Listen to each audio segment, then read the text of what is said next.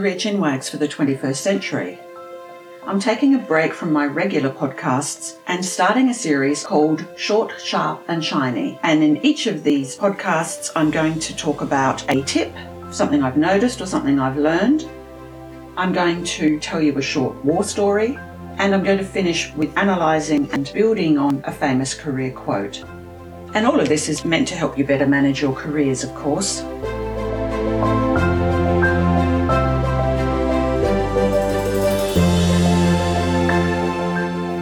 Let's start with the tip. This tip states, the first step after getting laid off is to mourn the loss and then move on. Obviously, this is easier said than done. When I got made redundant many years ago, I was furious.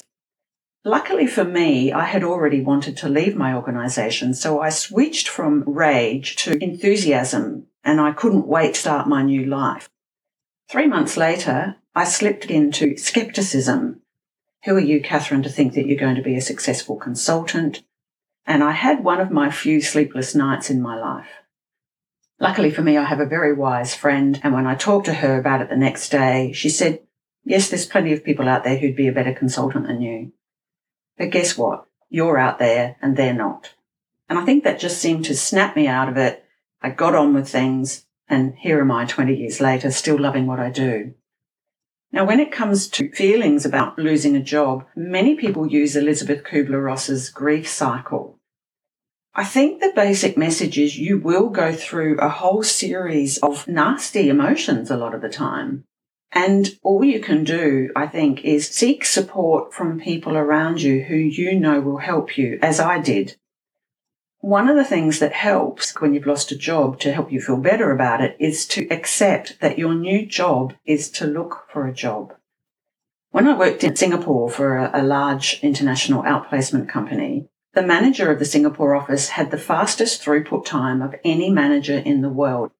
And what I mean by that is when somebody started with him, a participant who started with him who had lost his or her job, they took 11.5 weeks to find their next job. So in other words, less than 3 months. And analysing it as an outsider, I put it down to a few things. Firstly, these expat executives were used to working 50 hours a week. So he would say to them, how many hours do you work in your job? And they'd say 50 hours a week. And he'd say, well, guess what? You're going to be doing 50 hours job search. And don't bother to come and see me at our next session if you haven't done 50 hours job search. Now, that obviously sounds very harsh. He was a very big, intimidating man, a former scientist, very persuasive. But I think, again, as an outsider, I think they put up with it because they knew he cared. Now, I have never suggested anybody works 50 hours a week at job search. I tend to recommend 30 hours a week. Job search wears off. Any enthusiasm you had about it wears off quite quickly. So my recommendation is to do 4 days a week of 9 to 5 and then take a day off. Just totally do something else on that day. But accept the fact that it is your job. And the more varied and strategic your activities are in those 30 hours, the faster it is you're going to find a very good job.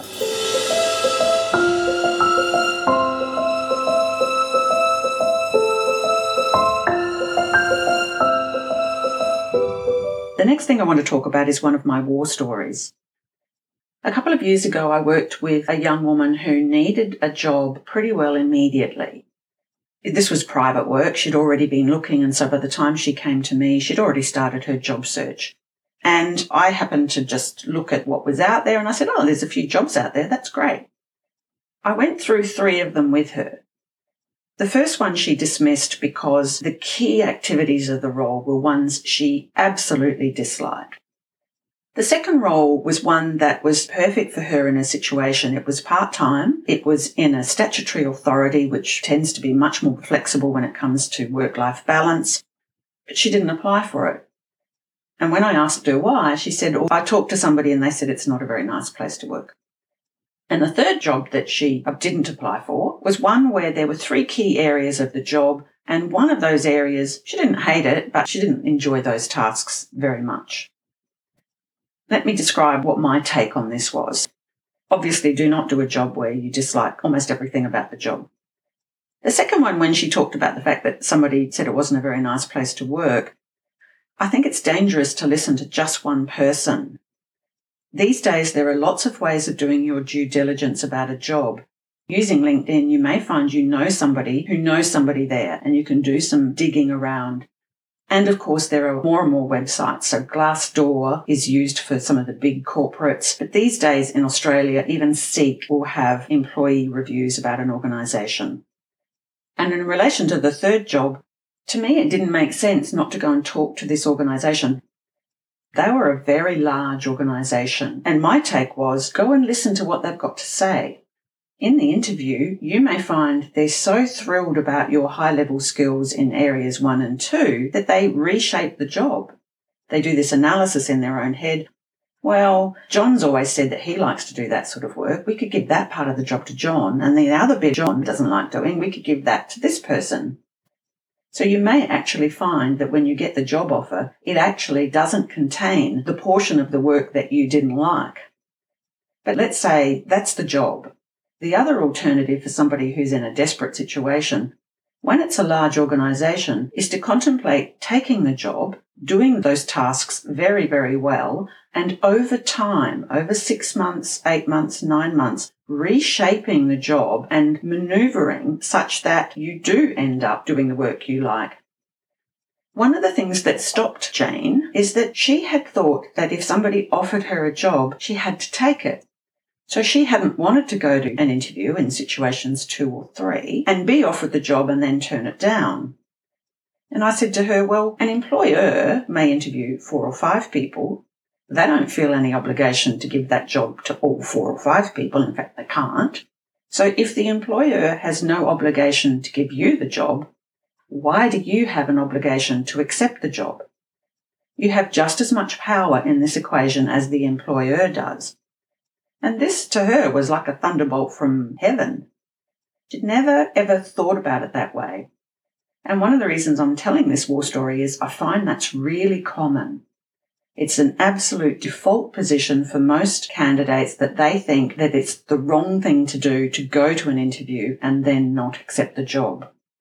And I think my final comment about this war story is, and this is something my husband's taught me, before going to a meeting with a possible client, if they'd alluded to the fact that it was maybe work outside of my normal scope, I'd say to Phil, well, what's the point of going to that meeting? I don't do that sort of work. It's just a waste of time.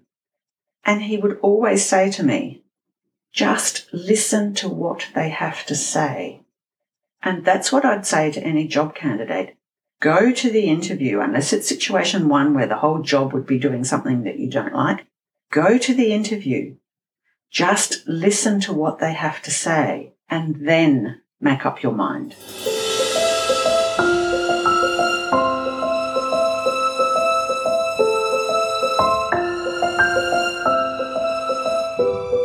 Finally, I'm going to end with a quote. It's one from Steve Jobs. And the quote is, "The only way to do great work is to love what you do. If you haven't found it yet, keep looking. Don't settle." I'm going to slightly disagree with Steve Jobs. Now, I love my work. I get immense satisfaction from it.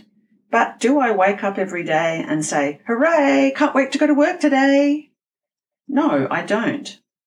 The reason I know I'm in the right job and I love what I do, apart from just inherently knowing it, is when I look at the alternative of not working, I'd rather do what I do than not work.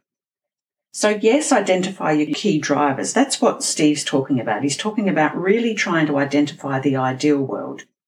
But then sometimes cold, hard reality comes in. And what I try to do with my clients is to squash cold, hard reality as close as possible to the ideal world so that there's either no mismatch or just the slightest of mismatches.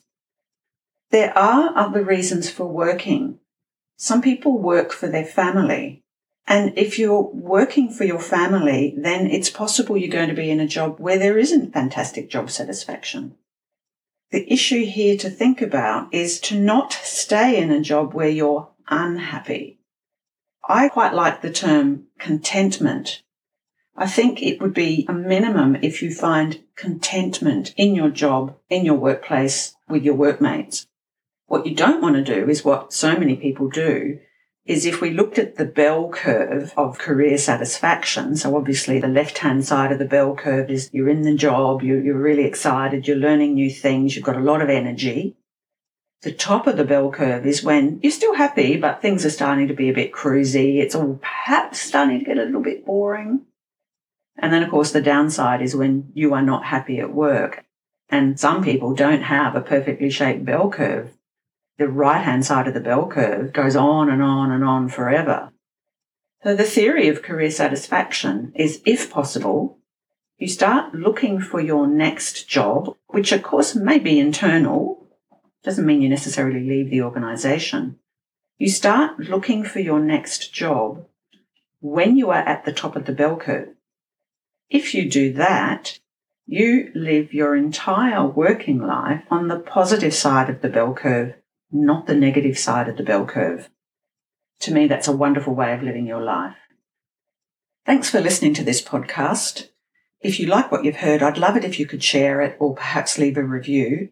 At this stage, the next podcast will return back to our stock standard podcast, and I'm going to talk about how to reinvent yourself if you're having a midlife career crisis. Remember, if you want to review what we've talked about, I've got show notes on the website careerconsult.com.au,